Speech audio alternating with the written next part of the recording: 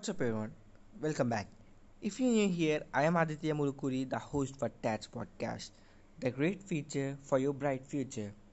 Today, I am back with another business episode. How do startups and why do they fail? Here are the six most common reasons which lead to startup failure and turn a startup's dream into a nightmare. Number one, scattered focus.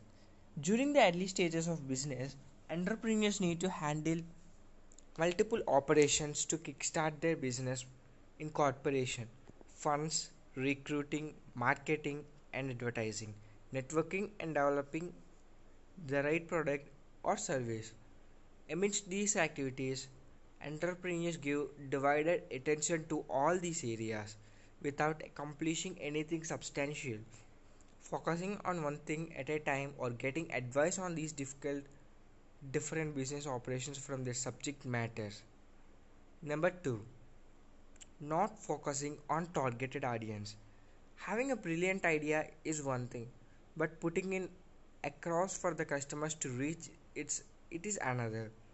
When business solely focus on developing a product or service without paying attention to the target market and what the consumer want, it paves the way for a startup disaster.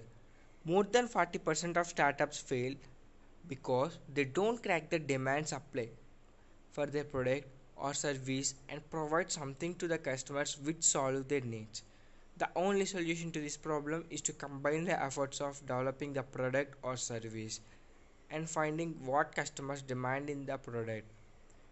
By improving the startup's product as per the market needs and opening themselves to customer feedback, entrepreneurs can open the door to a success story. Number 3, not having a strong startup team structure. A startup needs balance, not only in its operations but also in the startup team working behind the scenes. An imbalanced startup structure would develop a weak strategy and lack the impactful implementation required. Poor execution of the right strategy is also one of the byproducts of having a weak startup team. Weak managers and weak leaders also create a weak team, and this leads to the startup crumbling under the slowly built up pressure due to lack of efficiency and productivity. Number 4, prematurely scaling the business. Getting too much too soon is a wrong strategy. When a startup does not measure the pace at which it is growing and scale up rapidly, it misses out on the journey that is required to be completed for steady and long term startup growth. Premature scaling would include not acquiring customers before expanding the product or services, raising funding too early, and spending it too quickly. The business model is eating up too much time and resources. When any of these symptoms are visible in the startups, the right thing to do is pass at the baton to a business management consultant. Number 5, getting stuck in legal issues. There are various times when a startup encounters legal conundrums, right from the business incorporation to drafting and vetting of contracts, from statutory compliance to litigation.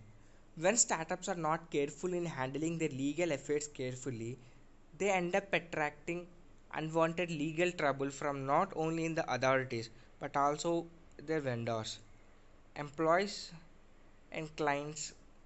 Startups need to handle their matter carefully and consult a competent legal advisor or startup lawyer to maintain good startup health. And finally, number 6, not leveraging their network. The most prominent mistake startups commit is not benefiting from network of experts and startup mentors available at their disposal. Finding the right business consultant can open vast avenues for the business to new opportunities, potential clients, business connection, and also more domain expert. So this is today's episode. Hope I conveyed some value added insightful business episode to you. Thank you for listening this episode.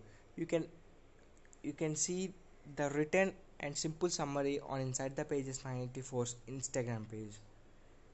So, thank you for listening to this episode. This is Aditya Mulukuri, the host for Tats Podcast, signing off. Peace.